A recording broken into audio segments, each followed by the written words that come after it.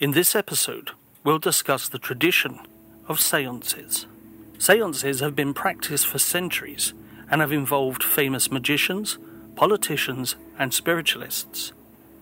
While some believe in the ability to communicate with the dead, many consider séances to be pseudo-scientific and lacking in evidence. We will explore several examples of famous séances throughout history, including Harry Houdini's attempt to send a message from the afterlife, Jane Pierce's White House séances, and Mary Todd Lincoln's attempts to communicate with her deceased son.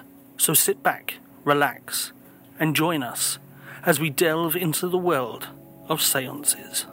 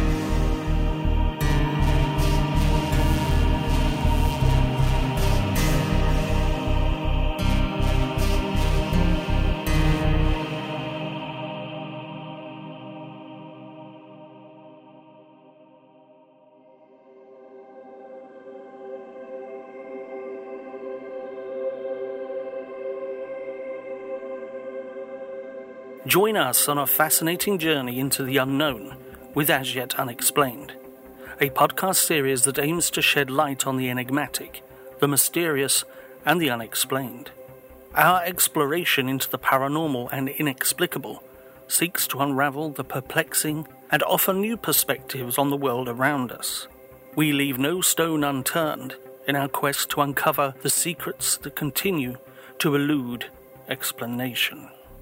We express our sincerest gratitude for your ongoing support and kindly request that you share your invaluable insights with others by demonstrating your appreciation through likes, subscriptions, or by leaving a review on your preferred podcast platform. We kindly remind our listeners that the contents of this podcast may contain unsettling portrayals and conversations that could potentially provoke unease in some of our audience members. We want to assure you that we exercise great care in delivering these narratives with caution and empathy, and we advise our listeners to proceed with caution if they find any aspect of this content distressing. We humbly offer our deepest condolences to the victims of the stories recounted here. May our thoughts and sympathies provide some small measure of comfort to their loved ones as we embark on a journey to unravel the mysteries of the unknown.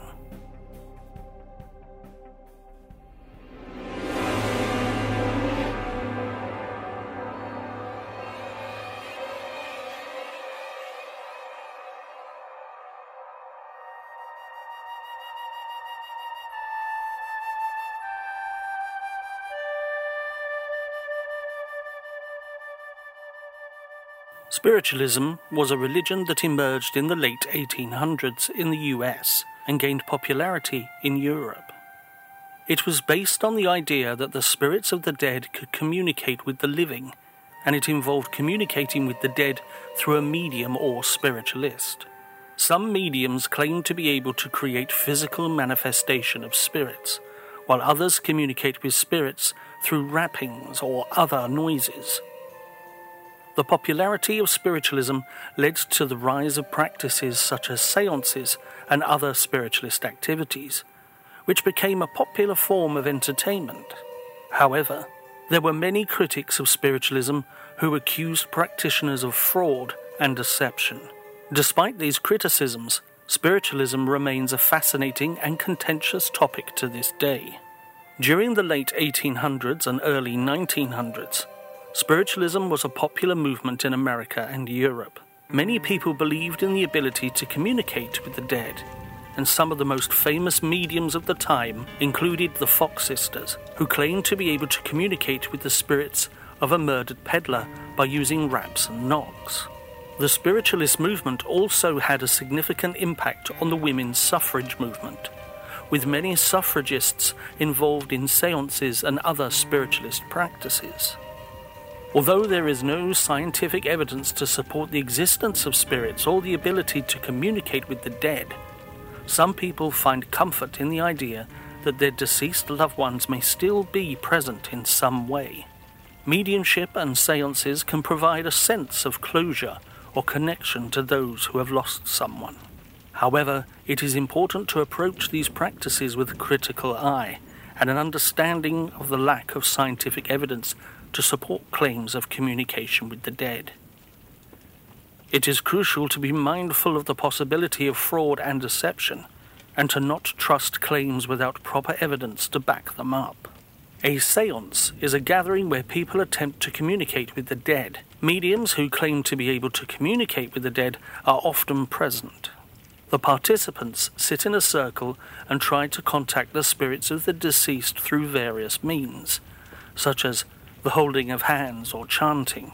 Some of the most famous séances have attempted to contact notable people, including Harry Houdini, Jane Pierce, and Mary Todd Lincoln.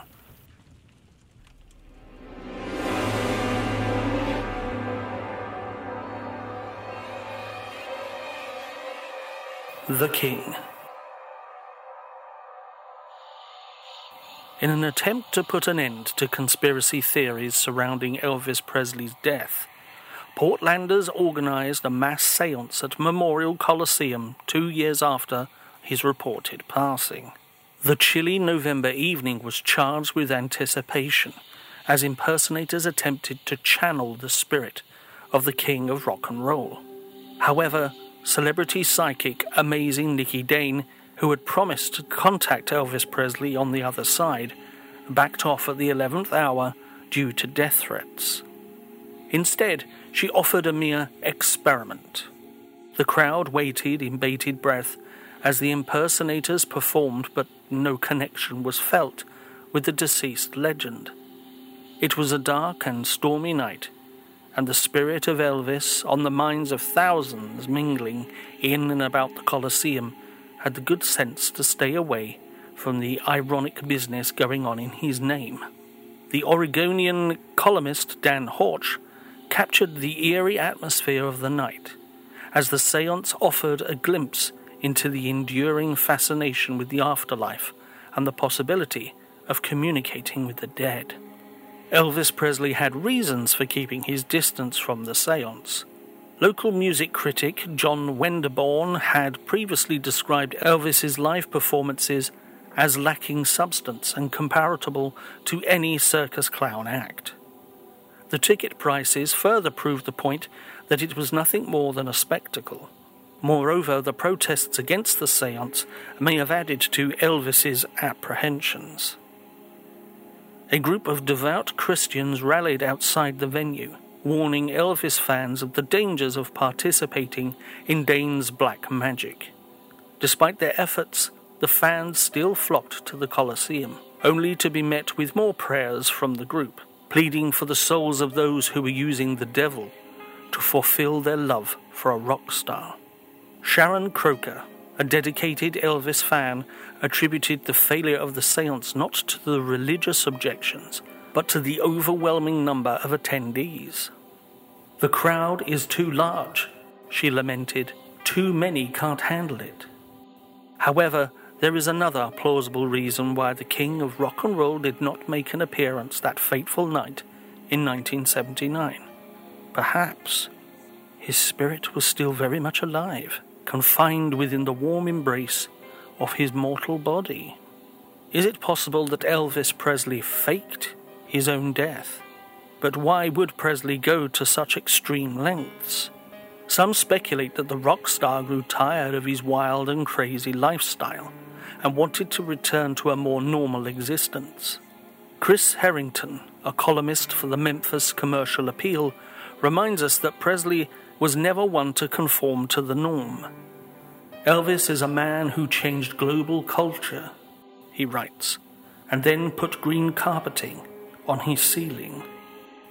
Meanwhile, on the other side of planet Earth, the Elvis Presley Séance album is among one of the most disturbing and tasteless Elvis-related albums ever made. It was released only 2 years after his death and is an attempt to contact the king of rock and roll. The album contains an unedited recording of a séance with Elvis Presley that reportedly took place in a spiritualist church in North London on July the 24th, 1979. The one thing that I will say is that I cannot guarantee results at all. There may be something, there may be nothing. And that's how I stand.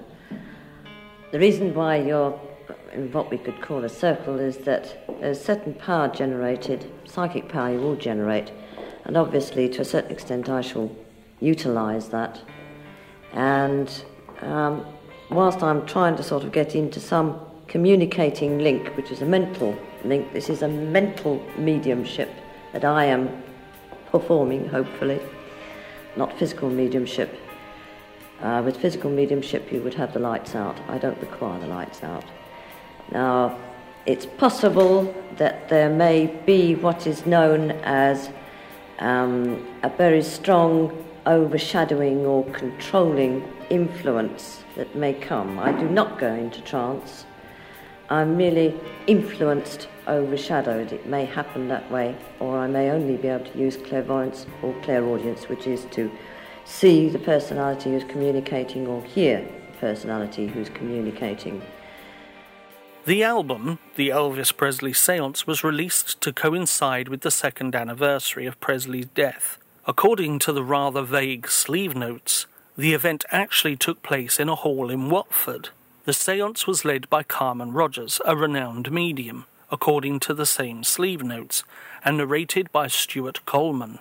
The event was attended by Teresa Curry, representative of the official Elvis Presley fan club, 2 reporters, and a photographer from the Sunday People, and a handful of others, including Rogers and Coleman's respective spouses. It's worth noting that this is not the first Elvis séance album issued. A similar record, A Séance with Elvis, The King Lives On and Talks to the World from Beyond the Grave, had appeared the previous year in the United States. Shadow Records produced a limited run of 5,000 copies of the Elvis Presley séance, many of which were relegated to bargain bins, where they were selling for a mere £10 or less. The article in the Sunday People about the Watford séance was intended to boost sales of the album, but it had no effect. It is odd that the ghost of Elvis would appear in London, a city he never visited. Unsurprisingly, Elvis does not speak on the album, but Carmen Rogers claims that she heard him loud and clear. It is exactly 10 o'clock on a Tuesday evening. There are 15 people in the room, 10 of which are reformed in a semicircle directly in front of Carmen. This is at her request, as she seems to require this to generate the full power of the mental communication that she's trying to build up at the moment. She has come here tonight from giving lectures Another thing I was going to say, on spiritualism. During these things, try to understand that whatever information may come, and I feel that the fellow's here, and I get it very strongly, but remember that he's going to try and work through me, therefore you're going to get a strong element of me in it as well. In 2004, the Sydney Morning Herald compiled a list of the 20 most peculiar albums ever made, and the Elvis Presley séance was ranked at number 13. Joining it in the list were Marcel Marceau Speaks at number 6, and Ali and His Gang vs. Mr. Tooth Decay at number 3. The reviewer noted that Elvis séances are often held on his birthday, January the 8th, or the anniversary of his death, August the 16th, and lamented that they are not all as captivating as one might hope. Carmen Rogers had previously made headlines when she published an account of the most notorious murderer in British history in the Revell magazine. In March 1976, she called him Charlie the Ripper and described him as a nondescript sort of man with a thin face and a pasty complexion, deceptively strong in the arms and hands, aged about 34 or 35, and who worked in the fish trade. He was unable to form normal sexual relations with women, hence he took out his frustration by killing and mutilating them instead. She was also called on to help with regular sightings of a ghostly apparition on a runway at Heathrow Airport in the previous year. She announced that the ghost was of a man called Thomas Alperton, who had died in a crash in 1948. Alperton, she claimed, did not know he was dead, but after she contacted him, he did not appear again. He seems to be trying to tell me who's got the music for the performance, because there is a new piece, or not a new piece of music, it's an old piece of music that's been modernised and is going to be used at a performance, I think, on the anniversary of his passing. Who's got the music? Somebody's got it, and somebody's been scoring bits out of it. Do you know of this?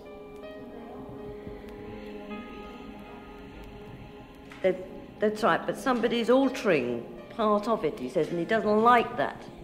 He didn't like his music being, his arrangements being altered. Somebody's altering them. Somebody's altering them. And who is it? I don't know. I hear a name like Lenny or something like that.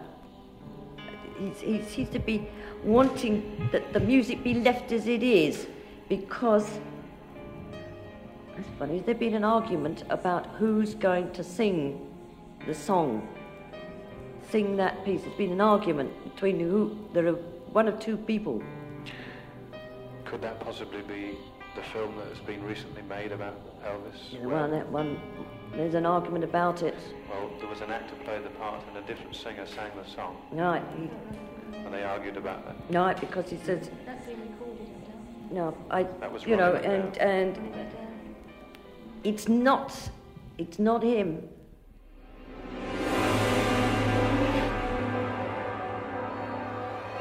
Halloween Houdini Séances. Harry Houdini was a famous magician and escape artist who became known for his skepticism of spiritualism and his efforts to expose fraudulent mediums. Before his death on Halloween in 1926, Houdini said that he would send word of the afterlife, if there was one, once he was gone. He and his wife Bess even devised a code word that only they knew. Though Bess held séances on the anniversary of his death for 10 years, hoping to hear their secret word, nothing ever happened. Houdini's legacy lived on in the form of the annual Houdini Séance, which has been held by magicians, Houdini enthusiasts, and spiritualists ever since. O thou disembodied spirits, those of you that have grown old in the mysterious laws of spirit land, we greet thee. We have gathered here at the appointed time. We have complied with all the requirements to enable all of you to make your presence known. Members of the spirit world have long known of the intention of this important gathering tonight. All is in readiness. Please now, the time is at hand. Make yourself known to us. Any of you, please. Manifest yourself in any way possible. Please let your united strength and knowledge aid Houdini in coming through. It is the spirit of Houdini we wish to contact. Houdini, are you here? Are you here, Houdini? Please manifest yourself in any way possible. Take from this earnest gathering any strength that may be necessary for you to use. Since his death, his fans have been trying to bring him back from the dead on this day. In a bid to contact the greatest magician every Halloween, Harry Houdini's museum has been urging fans to attempt to communicate with him within the 24-hour window of October the 31st. The website requests participants to share their results and lack thereof, but warns against the participation of kooks, indicating the seriousness of the event. This tradition of the yearly Houdini séance, with its mystical and magical undertones, piques the imagination of fans and skeptics alike. It is a testament to the enduring fascination with Houdini and his legendary escape artistry, and the curious desire to unearth the secrets of the afterlife. The people who gather for a séance are more than just adoring fans. They are often true believers in the possibility of communicating with the dead. For them, the séance represents a chance to break free from the entrapment of death and reach out to the other side. After the loss of his mother in 1913, Houdini stopped performing for a time and began to seek out the counsel of spirit mediums. Yet after encountering fraud after fraud and easily seeing through their trickery, Houdini devoted himself to exposing their fallacies. Houdini and his wife, Bess, were committed to the idea of communicating with spirits, even though Houdini had no success in such endeavors. They created a secret code: Rosabelle, answer, tell, pray. Answer, look, tell. Answer, answer, tell, which spelled out believe in their private stage language.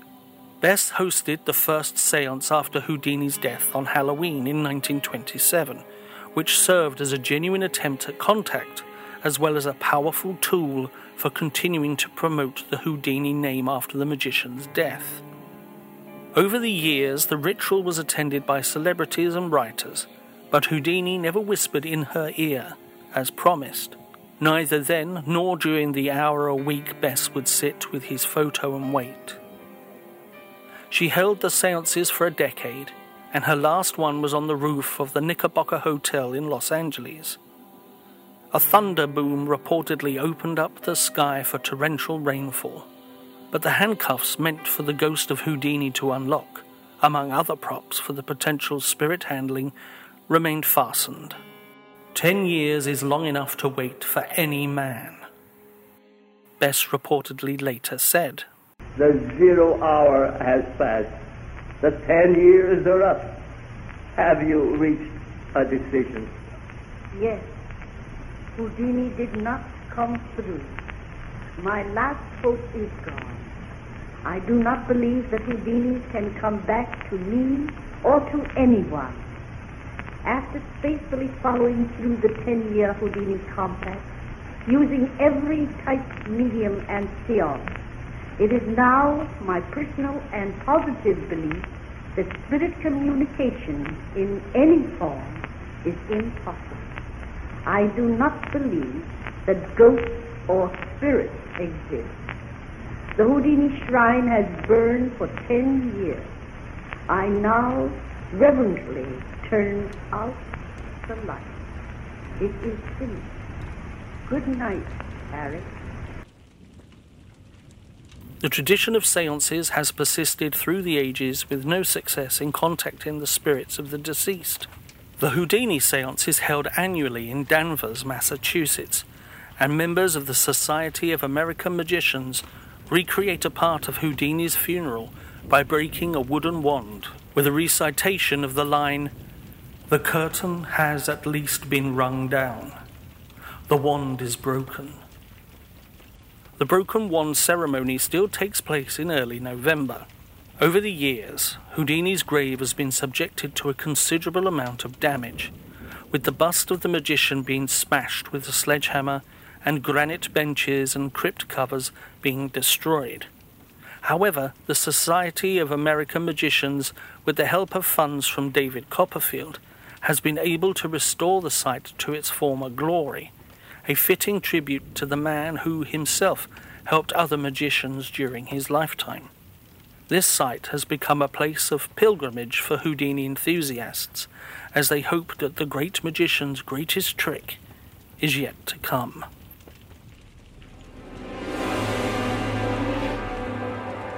The First Ladies. During the Victorian age, the concepts of death and mourning were predominant in society. It was a time when several First Ladies of the White House became preoccupied with contacting the dead, driven by an obsession with the afterlife. Among them was Jane Pierce, who, from an early age, fixated on illness, disability, and death. After losing her 2 youngest sons, she fell into a perpetual state of depression, which was compounded by the tragic and sudden death of her 11-year-old son, Benny, in a train derailment in Massachusetts. Since then, the White House has been haunted by tales of ghosts rising in spirit form. These spirits are said to be beckoned by various means, including the ringing of bells, horns, rapping, letters, prayers, dreams, and beseeching hysterics of several First Ladies. The stories of these ghostly apparitions have persisted over the years, passed down from generation to generation, and have become part of the lore surrounding the White House. They serve as a reminder of the deep-seated cultural anxieties surrounding death and the afterlife, prevalent during the Victorian age. As the train lurched and careened off the tracks, the passengers were violently thrown from their seats as metal and wood collided with the skull of the President-elect's youngest son. In that instant, Benny's life was snatched away, leaving his mother, Jane Pierce, with a harrowing vision of her deceased child that would haunt her thoughts for many years to come. Overwhelmed with guilt, consumed by the desire to contact her beloved son and convey the depth of her love for him, she longed for forgiveness for not having expressed it fully during his lifetime. In a heart-wrenching attempt to reach out to her son, the First Lady penned an emotional-laden letter in January of 1853, imploring him to come to her so that she could further explain her perceived shortcomings as a mother. But this proved to be insufficient in assuaging her grief. So she sought the aid of the famous spiritualists of the era, the Fox sisters, to conduct a White House séance in order to communicate with Benny. Whether it was the letter or the séance itself, Mrs. Pierce found solace in the aftermath of the ritual. Confiding in her sister, she revealed that her dead son appeared to her in 2 successive nights of dreams, bringing a sense of comfort to her grieving heart.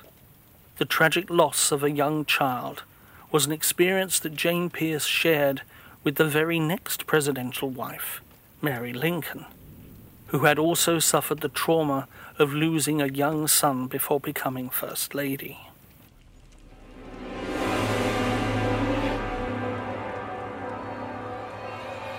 Mary Lincoln.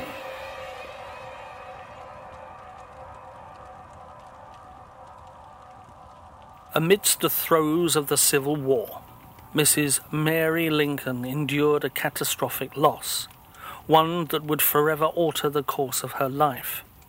Her beloved 11-year-old son, Willie, was claimed by typhoid fever, and despite the overwhelming nature of her grief, the public showed little sympathy. To grapple with her bereavement, Mary Lincoln turned to the esoteric world of spiritualism, attending séances and consulting with mediums such as Cranston Lorry, Nettie Colburn Maynard, William Shockle, and even an unnamed spiritualist from Georgetown. These calls to the dead were conducted in the Red Room of the White House, and, on at least one occasion, the President himself was present. In her desperate search for solace and connection with her departed son, Mary Lincoln turned to spiritualism. Though many may view these practices with skepticism or disdain, it was the depth of her grief that drove her to seek anything that might offer a glimmer of hope or comfort. With the help of the spiritualists, she sought to bridge the gap between the living and the dead, to communicate with her beloved son and find a sense of closure. Despite the criticisms and accusations of fraud, Mary was willing to try anything to connect with her son, to hold on to the memory of him in the face of overwhelming loss. Her experiences with spiritualism and mediumship were a reflection of the time in which she lived, and of the human desire to bridge the divide between life and death, to find meaning and connection in the face of tragedy. Laurie reportedly had the most success in connecting the First Lady with her deceased son's spirit. He formed an intimate connection with her, using his clairvoyance to detect adversaries who needed to be replaced. Mary Lincoln, a politically astute woman, interpreted this assertion as evidence that Treasury Secretary Salmon Chase was disloyal to the president. On the other hand, Jane Pierce claimed that her son visited her in her dreams. Mary Lincoln, however, insisted that the spirits of her deceased sons materialized in her White House bedroom. Every night, Willie appeared at the foot of her bed, sporting the same sweet and adorable smile he had always had. Occasionally, little Eddie accompanied him. After her husband's assassination, Mary Lincoln turned to spiritualism to find comfort once again. She became increasingly convinced of the ability to communicate with the dead and reportedly joined a spiritualist commune during a trip to New England. Seeking further solace, she posed for spirit photographer William Mumler, who created an image of her deceased husband's ghost with his hands protectively on her shoulders. For Mrs. Lincoln, these experiences were the only source of comfort during her years as a widow. She firmly believed in the authenticity of these spiritual encounters, writing to a friend that, "A very slight veil separates us from the loved and lost. Though unseen by us, they are very near."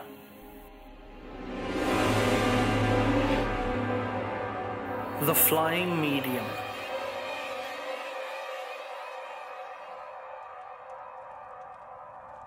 Daniel Douglas Home was one of the most famous mediums of the 19th century.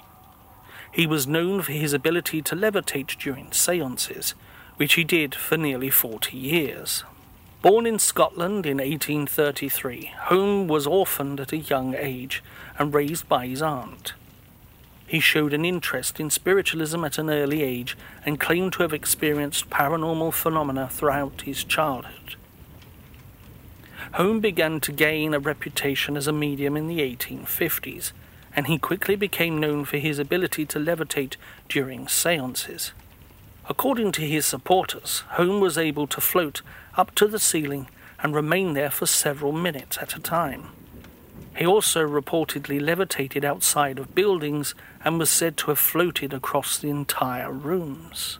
Despite his popularity among spiritualists, Home was also the subject of skepticism and criticism from many quarters. Critics accused him of using wires or other tricks to create the illusion of levitation. Some even accused him of being a fraud and suggested that he was in league with the devil himself. Despite these criticisms, Home continued to perform séances throughout Europe and the United States. He was the favorite of many wealthy and influential people, including Queen Victoria and Napoleon III. He also counted many famous writers and intellectuals among his supporters, including Alfred Tennyson and William Crookes. In addition to his levitation abilities, Home was also known for his ability to produce physical manifestations of spirits. He claimed to have been visited by the spirits of Benjamin Franklin and Napoleon Bonaparte, among others. He also reportedly performed other paranormal feats, such as causing objects to move or disappear. Home's career ended in controversy in the late 1870s. He was accused of fraud by a member of the Society of Psychical Research, who claimed that Home had been caught using wires to create the illusion of levitation. Home vehemently denied the accusation, but his reputation was irreparably damaged. He died in 1886 at the age of 53. Despite the controversies surrounding his career, Daniel Douglas Home remained one of the most famous mediums in history. His ability to levitate during séances captivated audiences and sparked the imaginations of people around the world. His legacy continues to inspire fascination and debate among believers and skeptics alike. Home's levitations were often exhibited in well-lit rooms, unlike the usual darkened settings. His levitation feats were further distinguished by never being exposed as fraudulent.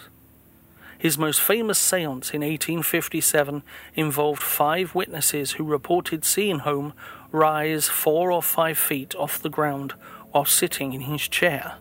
This event was recorded in Arthur Conan Doyle's book, A History of Spiritualism. Arthur Conan Doyle was a prolific writer and creator of the famous detective Sherlock Holmes. However, in addition to his literary work, Doyle was a passionate believer in spiritualism.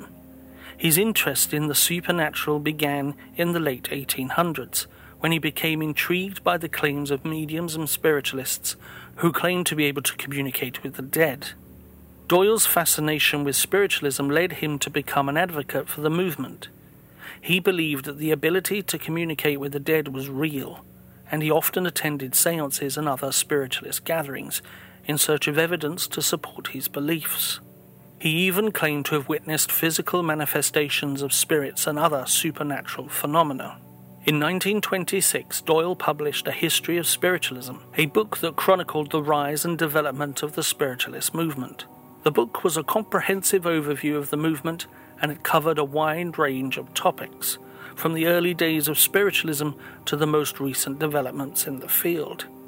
It also included a detailed examination of the evidence for and against the existence of spirits and the ability to communicate with the dead. Doyle's book was well received by many spiritualists and believers in the supernatural, but it was also met with criticism from skeptics and critics who accused him of promoting pseudoscience and superstition. Despite these criticisms, A History of Spiritualism remains an important work in the history of the spiritualist movement and continues to be studied and debated by scholars and enthusiasts alike. Sir William Crookes was a prominent scientist of his time, born in 1832 in London, England. He was an influential figure in the fields of chemistry and physics, and was particularly well known for his work on cathode rays and spectroscopy. Crookes was a Fellow of the Royal Society and served as its president from 1913 to 1915. He was also a member of the Order of Merit and was knighted in 1897. In addition to his scientific pursuits, Crookes had an interest in spiritualism. Crookes attended a séance conducted by Home in 1871, during which he observed several phenomena that he believed were evidence of the supernatural. During the séance, Crookes observed a table move without being touched, saw objects materialize out of thin air, and witnessed Home levitate out of the window and then return through another one. Crookes was convinced that these phenomena were not the result of trickery or deception, and he wrote about his experiences in several articles and books. He argued that they were evidence of a new force or energy that was previously unknown to science. Crookes called this force psychic force, and believed it was responsible for the phenomena he had observed.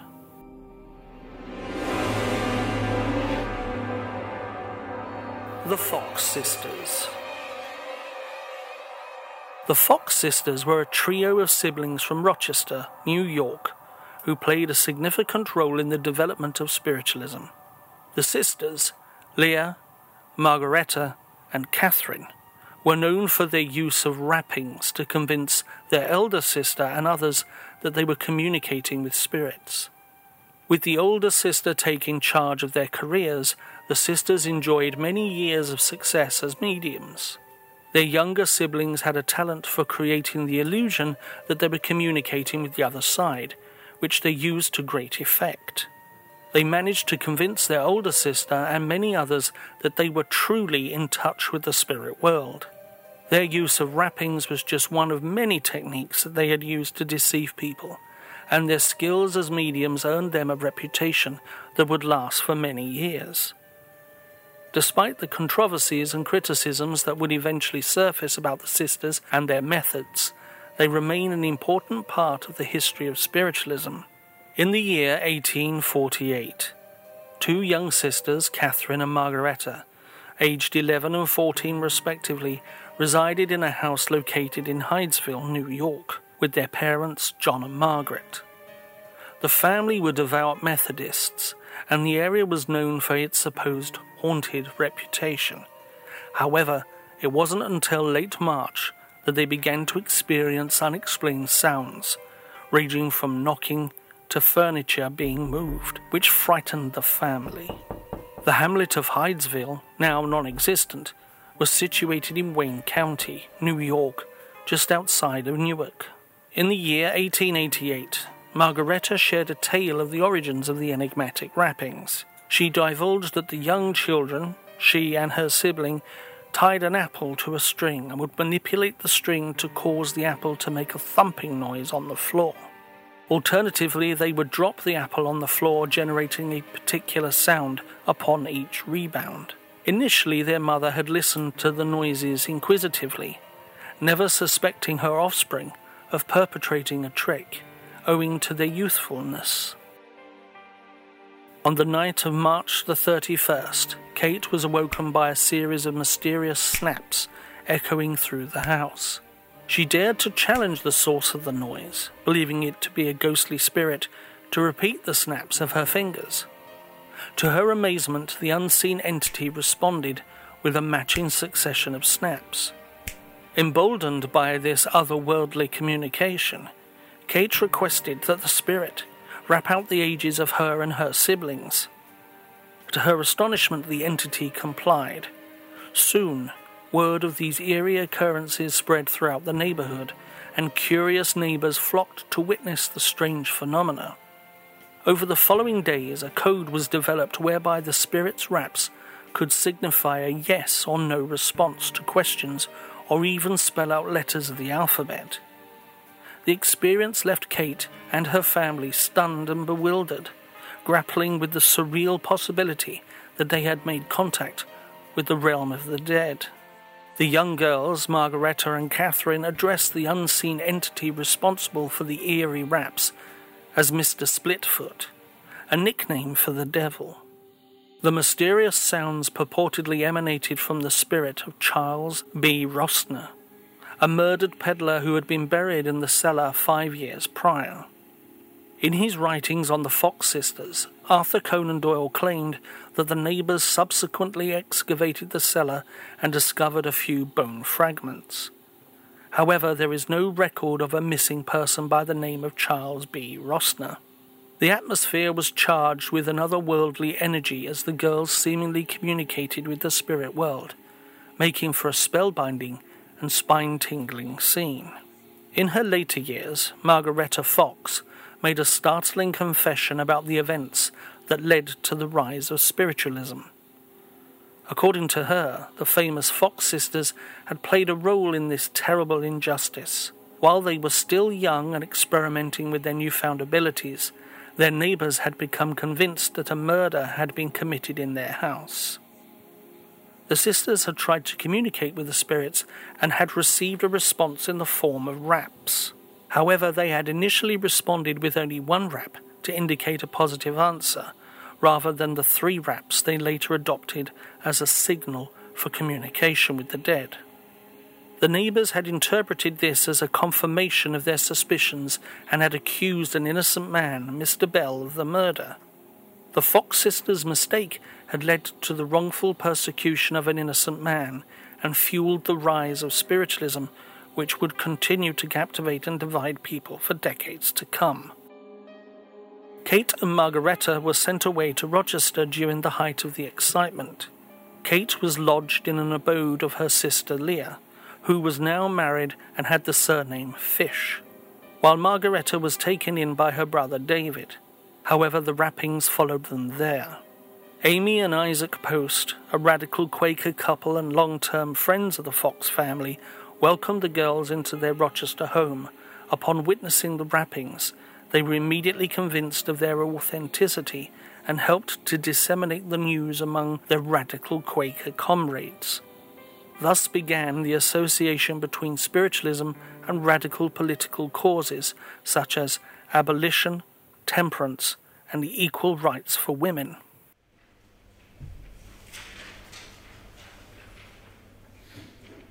On a chilly November evening in 1849, the Fox sisters held their first demonstration of spiritualism at the Corinthian Hall in Rochester. This event marked the inauguration of a long history of public séances held by spiritualist mediums and leaders of the United States and other countries. The Fox sisters quickly became famous, attracting notable figures such as William Cullen Bryant, George Bancroft and Horace Greeley to their séances in New York City in 1850. Their abilities to communicate with the dead even attracted imitators, with hundreds of people claiming to possess similar abilities in the following years. This historical moment was a turning point for the spiritualist movement, which had a significant impact on American culture during the Victorian Age. The concept of death and mourning was predominant in this society at this time, and the ability to communicate with the dead offered a sense of solace and connection to those who had lost loved ones. Séances, mediums, and spiritualist practices became a popular form of entertainment during this era, with many notable figures seeking out the counsel of spirit mediums. Kate and Margaretta grew to fame as mediums, hosting séances for hundreds of people.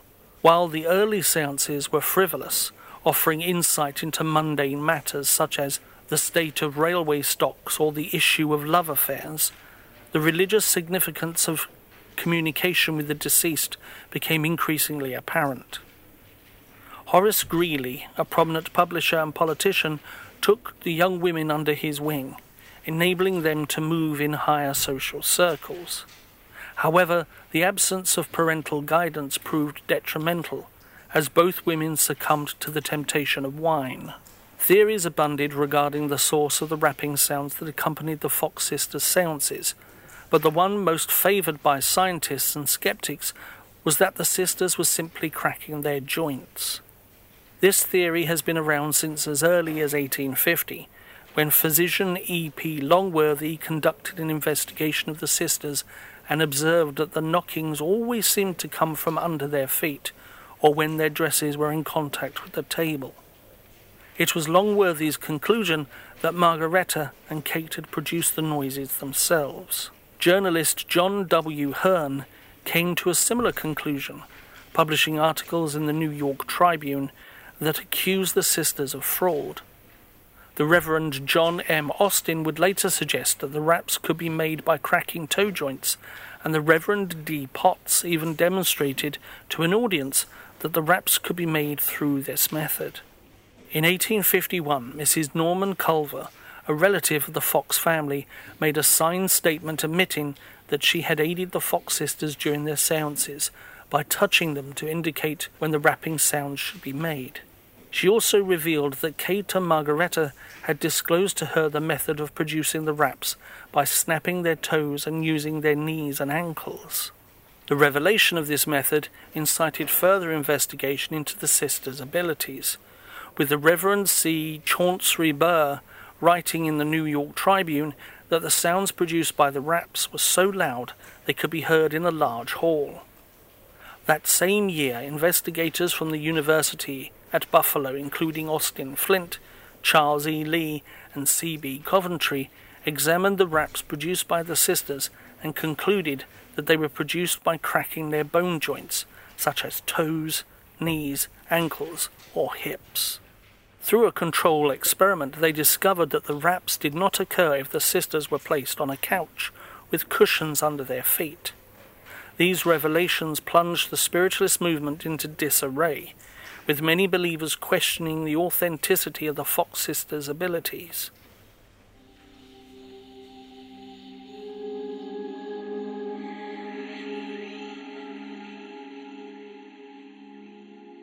In 1853, Charles Grafton Page, a patent examiner and advocate for Washington, D.C., thoroughly investigated the Fox sisters. Employing his sharp eye for detecting fraudulent claims related to science, Page uncovered some of the deceptions employed by the Fox sisters during 2 sessions which he attended. In his book, Psychomancy, 1853, Page discovered that the rapping sounds came from underneath the girls' long dresses. When he questioned the possibility of spirits producing sounds from a distance, one girl climbed onto a wardrobe closet where her dress touched the wood, and the sound transmitted into the wooden plank. However, she was unable to control this sound sufficiently to produce spirit communications. To replicate the rapping sound produced by the girls, Page invented contraptions that could be concealed under long clothing. He criticized the girls' methods of avoiding physical examination that would expose their fraud.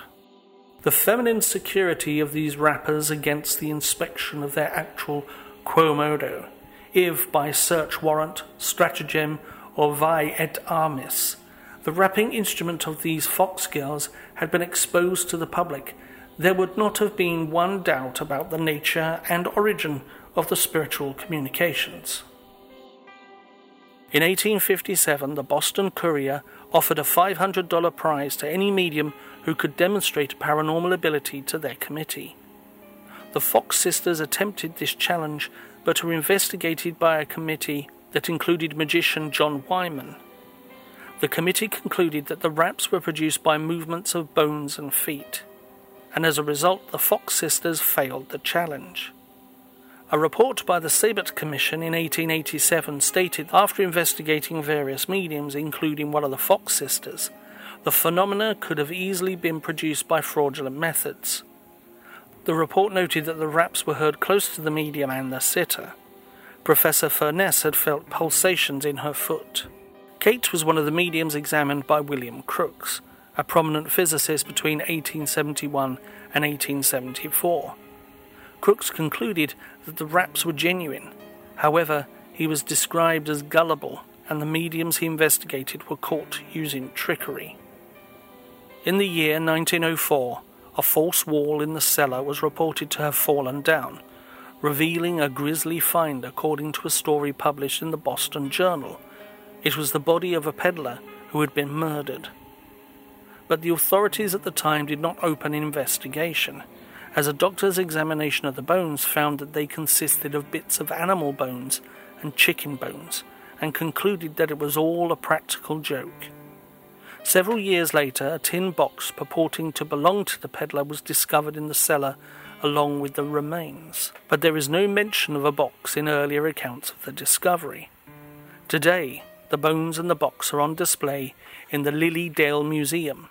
Skeptical researcher Joe Nichols studied the box and the primary source of the bones, and concluded that they were part of a further hoax. The bones were, at least in part, those of animals. There is no evidence that the peddler even existed, and the alleged false wall was likely due to an expansion of the foundation, rather than a concealment of a secret grave. In 1871, Kate journeyed to England funded by a wealthy New York banker, so as not to receive payment for her mediumship services. It was considered a missionary endeavour, as she only held séances for prominent persons who would serve as witnesses to her work. In 1872, Kate married H.D. Jenkin, a London barrister, legal scholar and an enthusiastic spiritualist. Tragically, Jenkin passed away in 1881, leaving Kate with 2 children. Through the years, the sisters, Kate and Margaretta, have developed a serious drinking problem. By 1888, they became entangled in a feud with their sister Leah and other leading spiritualists. The spiritualists were concerned about Kate's alcoholism and how it was affecting her ability to care for her children. At the time, Margaretta, contemplating a return to the Roman Catholic faith, became convinced that her psychic abilities were diabolical. In an effort to inflict maximum damage on Leah, the 2 sisters travelled to New York City, where a reporter offered them $1,500 to expose their methods and give him an exclusive on the story. Margaretta appeared on stage at the New York Academy of Music on October the 21st, 1888, with Kate present. Before an audience of 2,000, Margaretta demonstrated her ability to produce raps, audible throughout the theatre. Doctors from the audience came on stage to verify that the cracking of her toe joints was the source of the sound. Margaretta recounted the tale of the origins of the enigmatic rappings in a signed confession that was given to the press and published in the New York World on October the 21st, 1888. In this statement, she expounded on the events that occurred in Hydesville and elaborated on her career as a medium after leaving the homestead to embark on spiritualist travels with her elder sister, Mrs. Underhill. The statement reveals that Margaretta's sister, Katie, was the first to discover that certain noises could be produced with her knuckles and joints by swishing her fingers, and that the same effect could be achieved with her toes. Margaretta and Katie then practiced making raps with their feet, first with one foot and then with both, until they could do it easily when the room was dark. Margaretta explained that the rappings is simply the result of perfect control of the muscles in the leg below the knee, which govern the tendons of the foot and allow the action of the toes and ankle bones that are not commonly known. She further explained that such perfect control is only possible when the child is taken at an early age and carefully and continually taught to practice the muscles, which grow stiffer in later years. Thus, this is the simple explanation for the whole method of the knocks and raps. Margaretta shared her insight on the common delusion that people feel the spirits touching them when they hear the rappings. In her words, "It is a very common delusion, of course. That was pure imagination." Harry Houdini, the famous magician, also provided his insight on the topic. He explained that sound waves can be deflected, making it difficult to locate their source. He even shared a simple test conducted by Stuart Cumberland, where 2 coins were clicked over the head of a blindfolded person to demonstrate their inability to trace the sound or its source. Both Kane and Houdini were strong opponents of spiritualism, with Kane even denouncing it as an absolute falsehood and the most wicked blasphemy known in the world. Margaretta recounted her confession in writing in November 1889, about a year after her exhibition, due to the pressure from the spiritualist movement and her own desperate financial circumstances. She attempted to return to spiritualist performances, but failed to attract the attention or paying clientele of the sisters' earlier career. Kate passed away in her home located at 609 Columbus Avenue in New York City on July 3, 1892. Less than a year later, Margaretta, deep in the throes of alcoholism, found herself living on charity as the sole tenant of an old tenement house at 456 West 56th Street. She was eventually taken in by spiritualist Mrs. Emily B. Ruggles, whose home was located at 492 State Street in Brooklyn, where she eventually passed away on March 8, 1893. All 3 sisters are interred in Brooklyn, New York. Margaretta and Catherine in Cypress Hills Cemetery, and Leah with the Fox family in Greenwood Cemetery.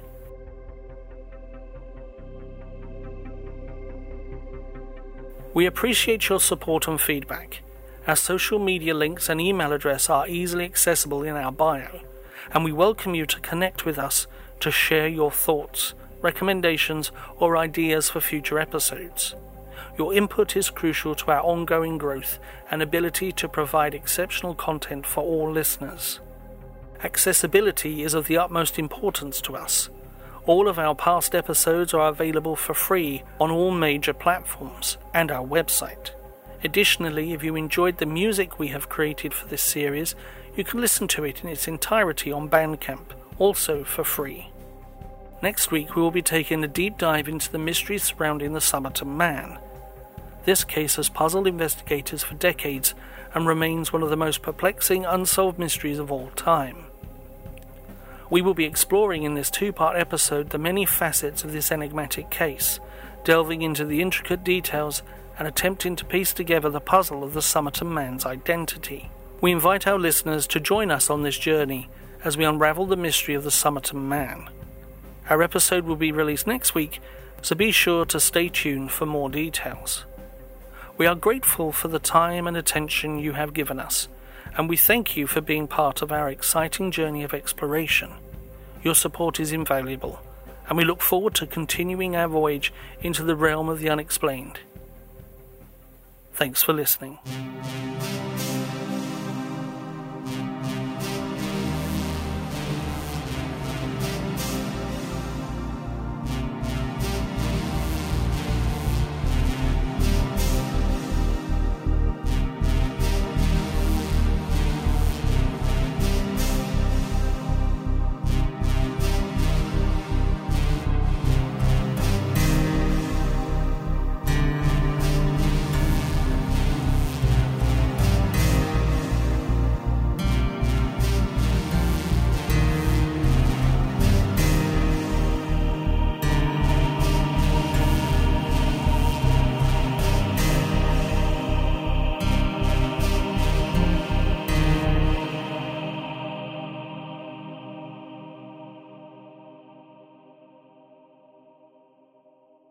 Horror. Paranormal. UFOs. Crime. Folklore. Mysteries. Cryptid. Horror. Paranormal. UFOs. Crime. Folklore. Mystery. Cryptids. The Occultaria of Albion investigates and explores a world that many believe does not exist, a world of the uncanny, where man's most ancient fears are allowed to run freely. It is not to be found in some faraway mystical land. This world is beneath your feet, at the shopping centre, across the road, and around the corner from where you live. Discover the world of the Occultaria of Albion, paranormal publications and podcasts. Go to occultariaofalbion.co.uk to discover more.